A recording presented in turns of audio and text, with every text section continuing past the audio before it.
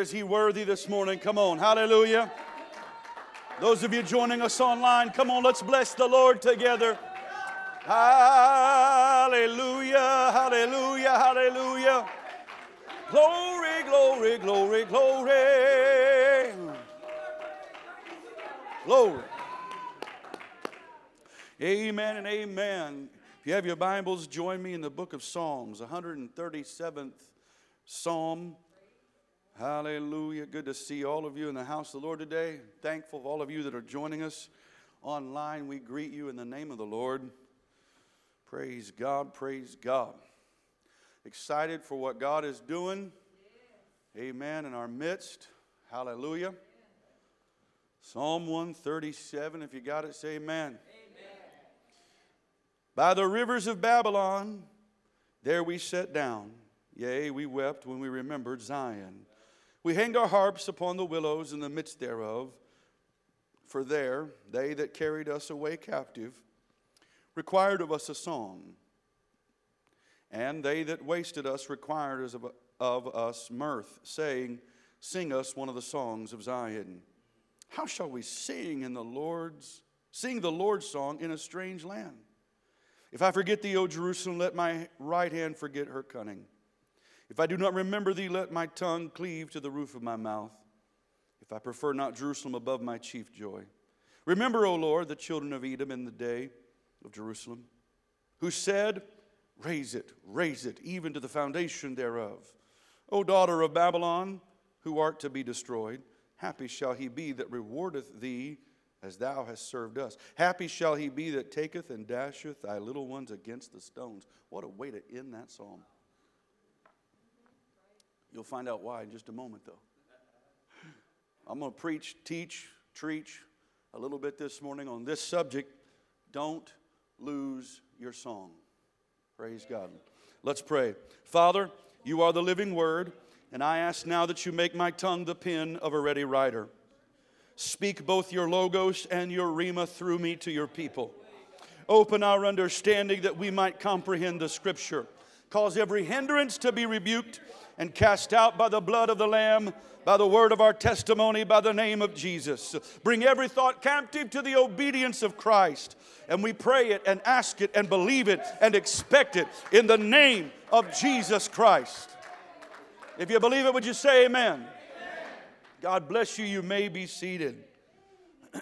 Judah had practiced idolatry to the point that God used the physical descriptions of adultery to explain the intensity of their sin against Him. In 2 Kings 9:22, and I didn't give you all of these, brothers, so don't worry about it if I just refer to them. But in 2 Kings 9:22 mentions the whoredoms and the witchcrafts, plural, of Jezebel. In 2 Chronicles 21:13, it explains that the inhabitants of Jerusalem whored after idols and refers to the whoredoms, again plural, of the house of Ahab. Isaiah, Jeremiah, Ezekiel, Hosea, Nahum, among many others, speak to the ongoing practice of idolatry against Almighty God and likened it unto the unfaithfulness of a wife to her husband. And yet, in the mercy of God, God tells the prophet Hosea to go and to take unto thee a wife of whoredoms and buy her back after she went back into prostitution in order to express to Israel how much he had been merciful to them time and again. And even with that visual representation, they still would not repent. So God allowed the Assyrians to capture the northern kingdom of Israel. And He allowed the Babylonians to capture the southern kingdom of Judah. And still yet, God was merciful to spare a remnant. He would not let those foreign powers utterly destroy the Israelites or Judah. And instead, through Jeremiah and other prophets, prophesied their return and the demise of their enemies once they had returned to the homeland. I mean, if you can't see the mercy of God and all that, I don't know where you're going to find it.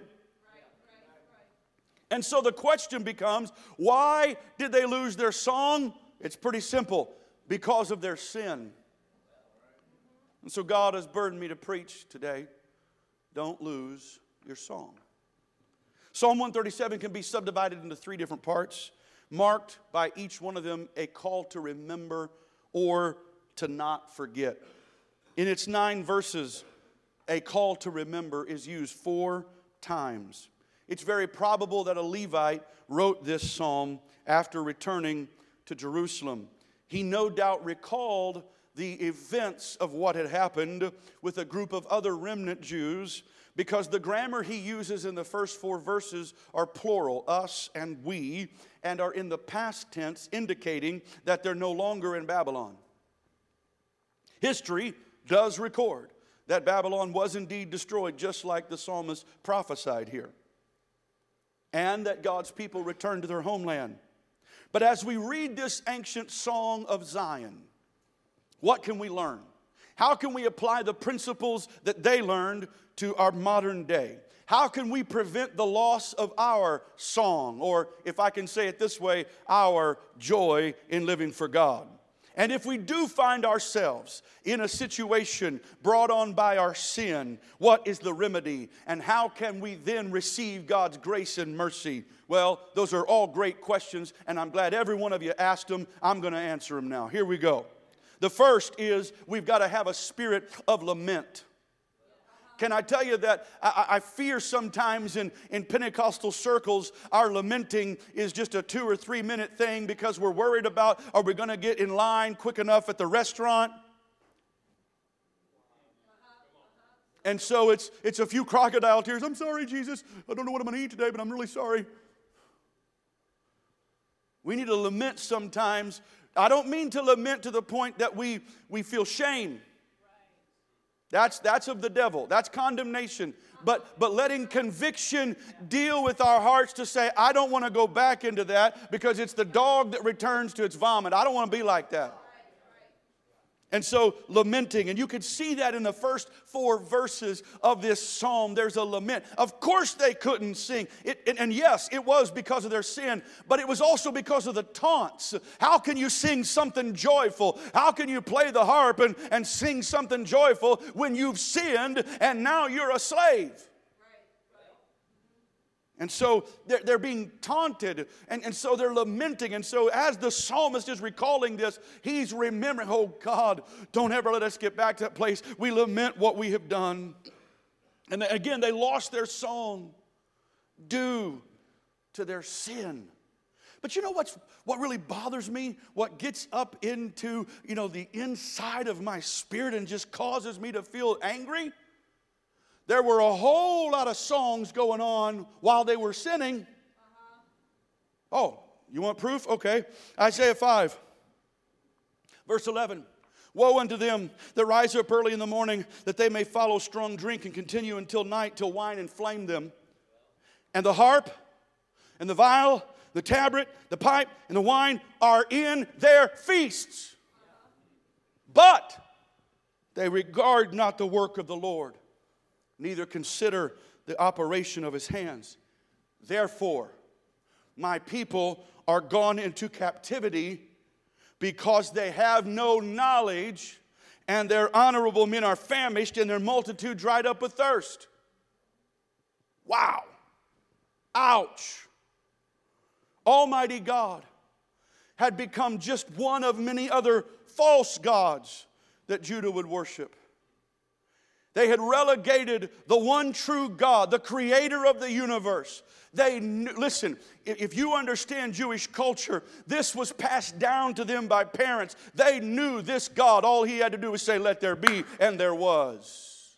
They knew this God had punished the wickedness of the world but saved Noah and his family. They knew this God had confounded the language at Babel. They knew this God had held the sun back for Joshua. They knew these stories, and yet they knew being taken out of Egypt and the one true God coming up against all the false gods of Egypt and defeating them. And yet, knowing this, they relegate that one true God to nothing more than a tangible idol like my bottle of water.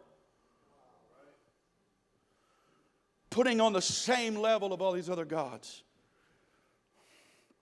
Unwilling to heed the lessons of their past or to heed the warnings of the prophets that God would send time and again. By the way, in Isaiah 5 here, Jesus also quotes from this when he tells a parable of the vineyard. That's where it comes from. And the parable he talks about is that how that the Lord of the vineyard sends some people and they beat them and stone them and kill some. And then he sends his son and they kill him. You know what that's prophesying about? Jesus. Prophets after prophet after prophet would come and they would kill him and stone him and behead him and cut him in half and just, annihilate them and push them away. And then Jesus Christ came, God manifest in flesh, and they killed him too. That's what that parable is about. Isn't it also sad? Can you put verse 12 back up, Isaiah 5:12? The harp and the viol, the tabret, pipe, and the wine are where? In their feasts. Leviticus tells us it was the feast of the Lord. Why did it become their feasts? And by the time Jesus comes, the Bible records it was now just the feast of the Jews. Oh, you ready for this? It's the spirit of Laodicea. That's what it is. It's the only church Jesus wasn't in. Behold, I stand at the door and knock. It's the only church he wasn't inside of. Because when it becomes your feast, when it becomes the feast of the Jews and not the feast of the Lord, God's like, okay, I'm out. You can still call it church if you want to, but I'm out. Listen, if the Spirit of God leaves, I'm following him. I ain't staying. I love all of you. I ain't staying. You know what I'm saying, folks? Listen, if the Spirit of God moves over here, guess what I'm doing? I'm moving over here. If the Spirit of God moves over here, I'm moving over. If the Spirit of God stops right here, I'm stopping right here. I want the Spirit of God. We are a Spirit-filled church where everyone can be transformed by the hope and healing promise through Jesus Christ. Amen. Christ is the head of this church. Amen. I don't say this to dog on the organization that I'm ordained with, but it's not about an organization. It's not about a denomination. Listen, there's a big alphabet soup of oneness apostolic organizations, out there. Please, I'm not trying to dog and be rude or crude, but right here, Christ is the head of the church. Amen. I do thank God for the opportunities that have been afforded to me, and I thank God that there's growth and all of that going on. But listen, if there ever comes a day that the organization goes left, away from God, see ya. I'm going right with God. Amen. Their feasts. If a couple were to come into my study and there's been a single act of indiscretion in their marriage, it is very likely, very highly probable that with the help of God, their loving pastor's wisdom, and even possibly the help of a God-fearing therapist, they're going to be reconciled. They're going to be okay. It's just one time. And I know this because I've dealt with that. It's not easy. It's difficult. It's a long journey back to rebuild that trust. But it's possible.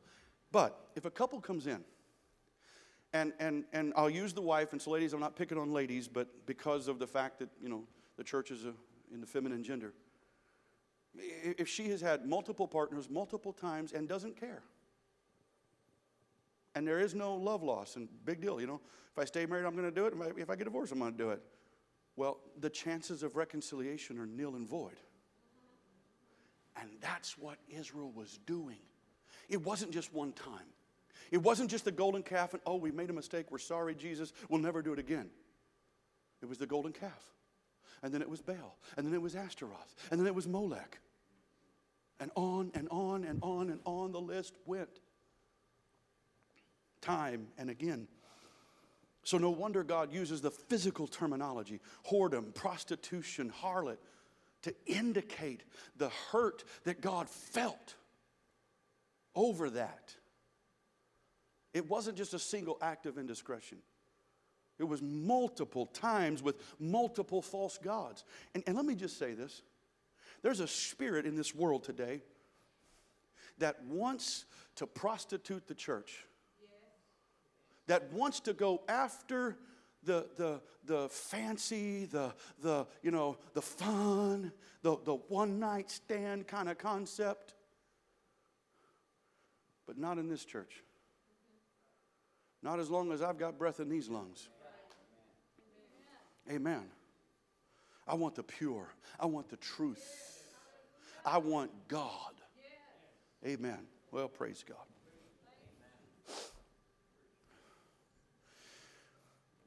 By the way, do you know what happens when we treat God with such contempt, make it our feasts, disregard Him? It said in verse 13 we go into captivity, but put up Isaiah 5:14. Look what else it says. Anytime you see therefore in Scripture, you find out why it's there for. And in grammar, if it's therefore, you know it's implying what he just said. So because of everything I just said, therefore, so because it became their feast, because they practiced this gross idolatry, therefore, what happens? Hell has enlarged herself. You want to make hell bigger? Keep on sinning. Well, I know this ain't a swing from the chandelier message. Brother Luke's going to preach that in the second half, okay? I'm hitting the sacrifice fly. He's going to hit the grand slam, but we're both going to score today, okay? Amen. But, yeah, no pressure, right? No pressure, Luke, man. I'm loading the bases, buddy. You better hit a grand slam. You watch. He's going to say, the Spirit don't want me to preach. No, I'm just teasing. I'm just teasing. But hell enlarges herself, opens herself without measure. Wow. I don't want that to happen. Now, I'm careful to not preach this in a spirit of condemnation today, but rather in a spirit of God's loving conviction. You see, although those words are similar, condemnation, conviction, they kind of start and end the same, con, shun, but the difference is condemnation would say, hey, there's a fire, I hope you burn. Conviction would say, there's a fire, there's an exit door, there's an exit door, there's an exit door, let's all get out real quick. That's the difference. Okay? So don't get to a place where you lose your song because of unrepentant sin. Make the decision today that you will worship God alone. You see, for us, it's not Baal and Molech and Ashtaroth. You know what it is? It's careers. It's money. We even use family. Well, it's family time. I get to spend time with my family. We need to be careful not to have idols that come before God. It baffles me that we can watch an hour and a half, 2-hour movie and stay enthralled for the whole thing, but get past 5 verses of Bible reading. I'm going to turn around. It baffles me. By the way, Luke, this is my whole big, what do you call it? Yeah, that. Thank you, soapbox. The whole thing is a soapbox. I'm going to stand over here for a minute. It baffles me that we can pray for the game to go into overtime. but barely pray 5 or 10 minutes.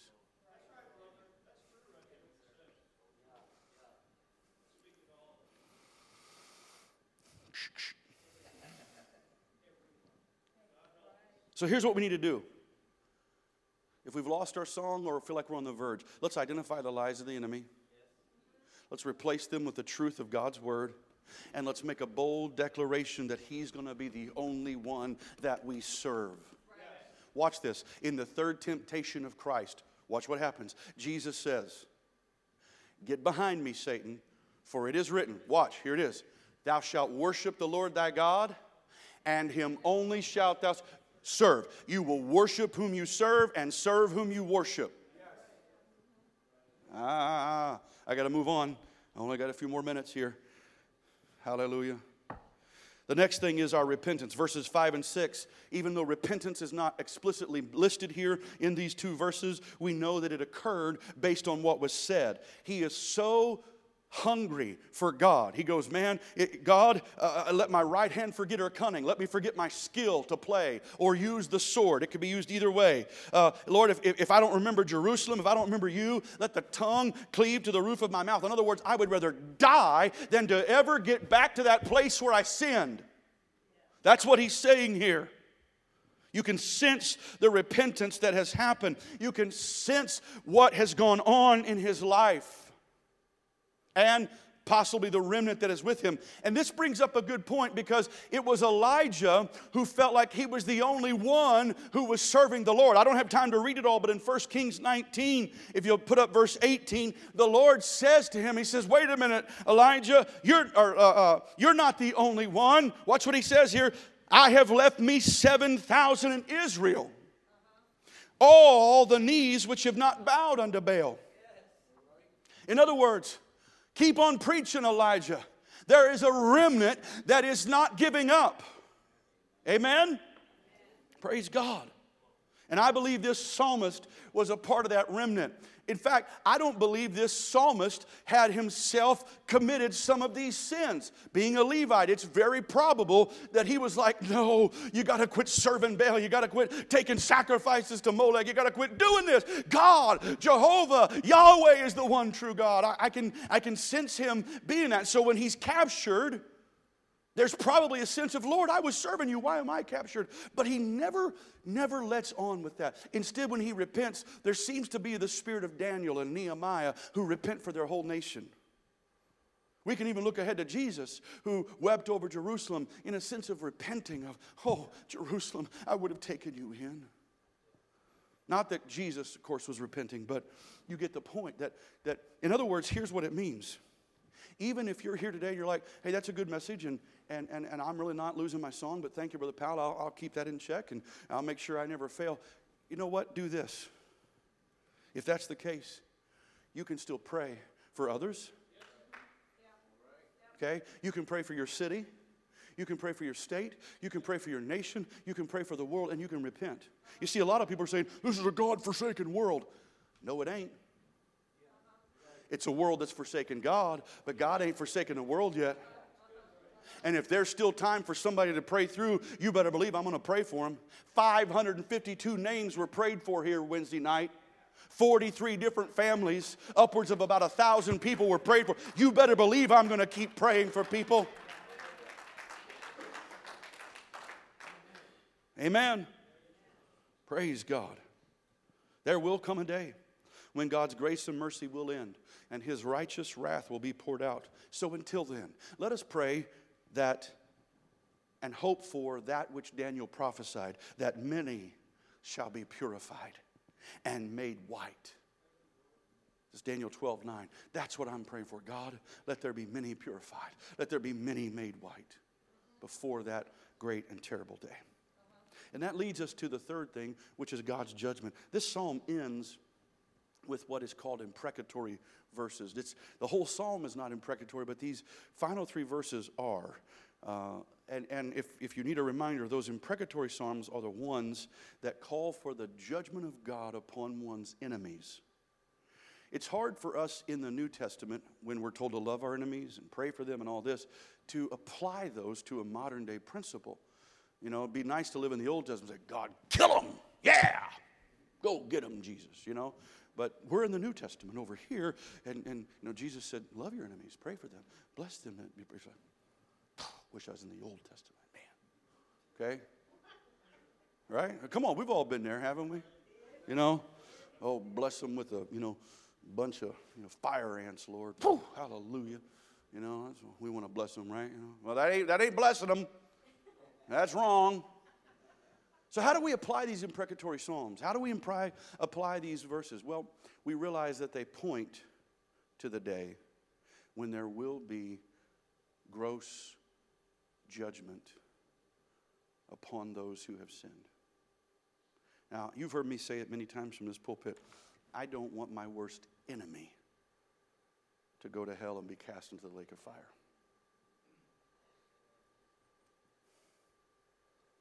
Amen? So God, before that great and terrible day comes, when your wrath is poured out, let them find forgiveness. Let them find repentance. Let them find the same hope that I've found.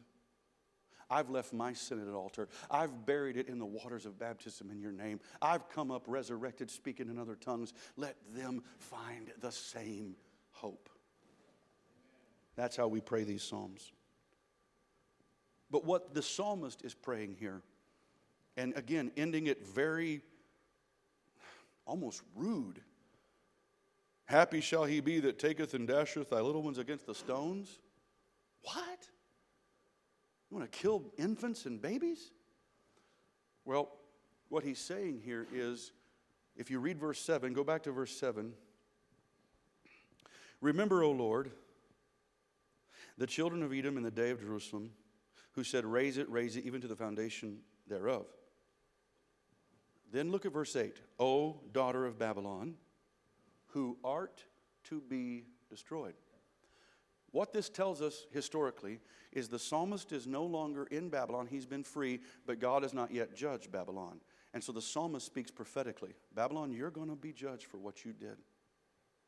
And they were. And what he is saying here is God's going to judge you to the point that there are no heirs left. What you would have wanted to do to God's people, God's going to do to you. That's what it's saying here. And that's the gravity of the coming judgment. And it should be sobering. And it should cause us to pause and think and reflect. And if we are playing games with God, to stop. Because eternity is at stake. Most born-again believers I know do their best to live above reproach. But the fallibility of humanity is often overwhelming.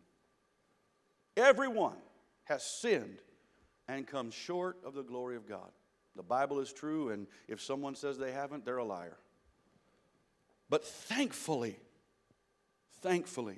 Jesus Christ is our advocate when we have sinned, that we can go to him. Aren't you thankful for that? Now, of course, we do not sin that grace abounds. But if or when we do, we need to remember that we can boldly approach the throne of grace and find help in our time of need. You see, it's best to deal with sin right now because God's grace is readily available. But when the trumpet sounds and Christ redeems his church, all hope of repentance will cease. You can get your song back if you've lost it. You can lament, you can repent, and you can recognize that you can avoid the coming judgment of God because he wants to restore and reconcile you. But all you have to do is ask. You see, there's no reason for anyone to be carrying around the weight of their sin since Jesus dealt with all iniquity on his cross. So all you got to do is repent. And then you'll start singing joyfully again of his mercy. You can trade your guilt for his glory. Yes. You can exchange your sin for his salvation. You can bring your turmoil to him and leave with a testimony. All you have to do is repent. You might be in a messed up situation, but God's mercy can turn it into a miracle if you repent. You see, the psalmist David said it like this: the Lord is my strength, Psalm 28:7, and my shield. My heart trusted in him, and I am helped. Therefore my heart greatly rejoiceth, and with my song I will praise him. Something had happened in David's life in this Psalm 28 that caused him to say, if I'll just repent, if I'll get back to God, I'll get my song back. If you'll repent today and you'll allow God to transform you and to renew you, you'll be able to say like the psalmist did in Psalm 40 verse 3, and he hath put a new song in my mouth, even praises unto our God. Many shall see it and fear and shall trust the Lord. Hallelujah. Psalm 42:8. Go ahead and put that up real quick here. This is a psalm written by the sons of Korah. Now, a lot of them, you'll see it says of or for or to, but some say by, and many scholars believe that there were some sons of Korah that wrote this. But here's what's interesting about that. Korah, Dathan, and Abiram died in judgment, and their families with them. But somewhere there was a grandson or something that was still yet left yet alive that carried on that name. And there seems to be a change of heart in those descendants who knew their bad history of their family. Am I talking to somebody today that you can look back and there's some ugly history? Can I remind you that you can't change where you came from, but you can change where you're going?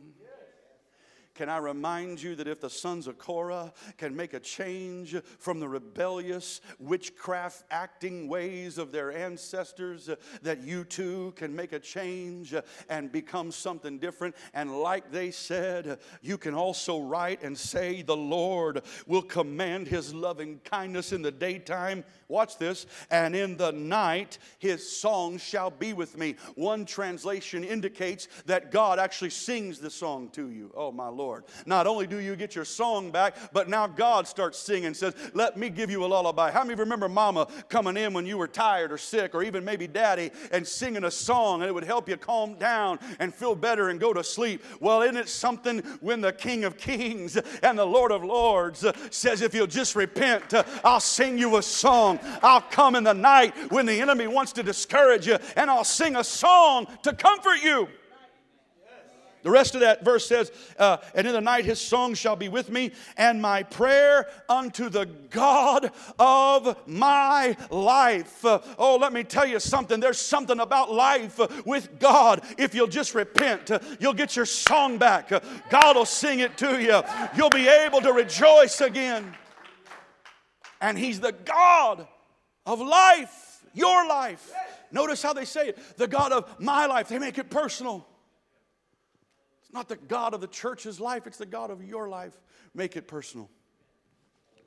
God wants to give you a new song. We saw that with Psalm 40 verse 3. I didn't give you these psalms, but in Psalm 144 verse 9 and Psalm 149 verse 1, they both mention singing a new song to the Lord. Well, how can you do that? Because he's done a miracle in your life.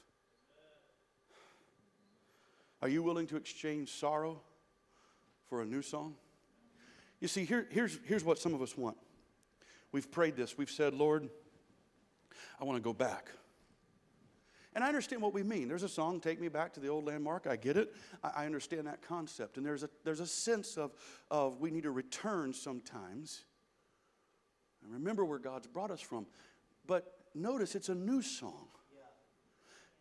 God doesn't want to take us back. God wants to take us forward. So if you're praying, Lord, take me back, I'm going to ask you to stop doing that today. And instead say, Lord, take me forward. I'm thankful for what you did. I don't forget it, and I remember it. It's memorialized. It's forever there in my mind and my heart. And thank you for what you did. But I know there's a destiny before me. I know if I'll just keep walking forward, you've got something fresh before me. A new song. So God doesn't just want to restore a song. He wants to give you a new one. Hallelujah. Anybody want a new song today?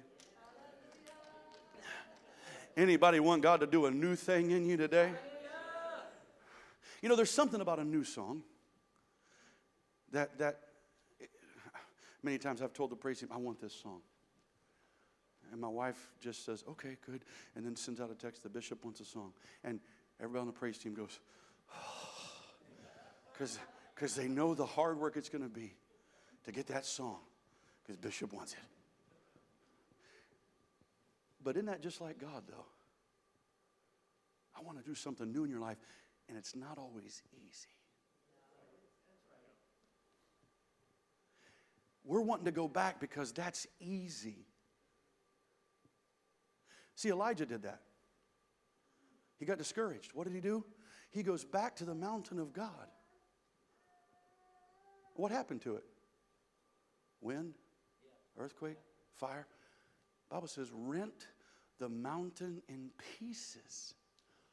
But God wasn't in it. And when God speaks to him, you know, we sometimes read that account, you know, the still small voice, and we think it's like this. Elijah, how you doing, buddy? Oh, no. It was, hey, Elijah, what are you doing here for? Didn't I tell you to go? Read it. I'm not exaggerating. I'm not making it up. Brother Luke, he was telling him to go anoint Elisha and Jehu and one other. He was saying, I have a destiny for you. You've gone back, but I wanted you to go forward.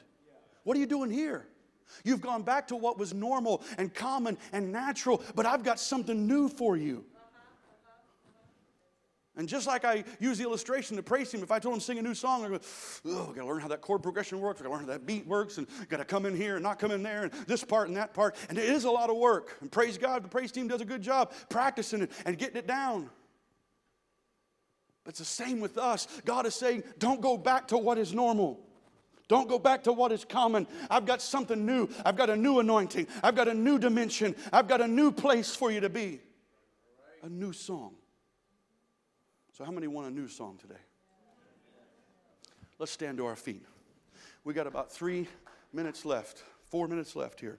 I want us to pray this final few minutes before the break starts and just ask God to lead us where He's taking us into a new song, to lead us into that purpose. God, I don't just want to go back. And God, I'm not dogging on the song, take me back to the old landmark. I'm not doing that. But God, I know there's something new. I know there's a new destiny. I know there's a new purpose. I know there's a new anointing awaiting me, a new song awaiting me. So help me to recognize what I've done to lose my song. Help me to recognize, oh God, and repent and lament and avoid your judgment so that I can walk into the new and fresh anointing, so I can walk into the new song that you have for me, so I can walk into the purpose that you have for me. Oh God, convict us today. Let us walk into that new dimension today to obey your Spirit and to fulfill your will in the mighty name of Jesus. In the mighty name of Jesus. Oh, come on, let's just take a moment and thank the Lord. Let's take a moment and bless the Lord.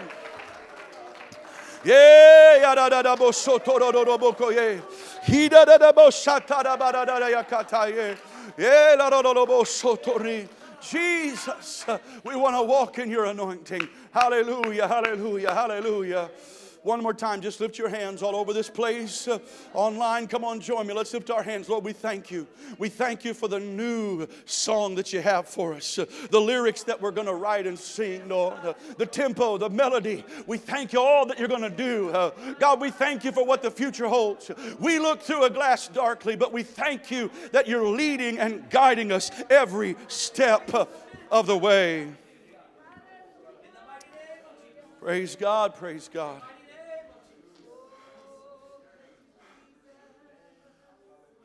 I want you to get this in your mind. I used this illustration a few weeks ago. Pastor Lucas, come here. Brother Luke, come here real quick. Stand here, face that way, please. Right there, side by side. I need Jeff, Trevor, come here real quick. You remember this a few weeks ago. When you're walking into the new, I want you to understand what's going to happen. The Bible says grace and truth came by Jesus Christ. In other words, He goes before us. The Bible also says that goodness and mercy follow me all the days of my life. So even though we're walking in to this new dimension where we may not fully understand it, grace and truth are paving the way for us.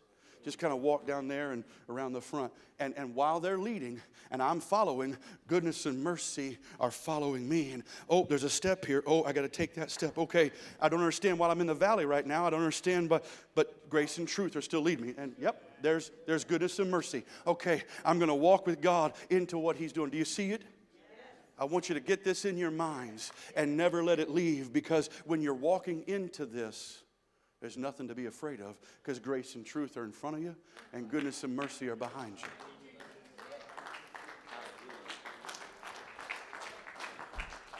God bless you. Come back in 9 minutes and 7 seconds and counting.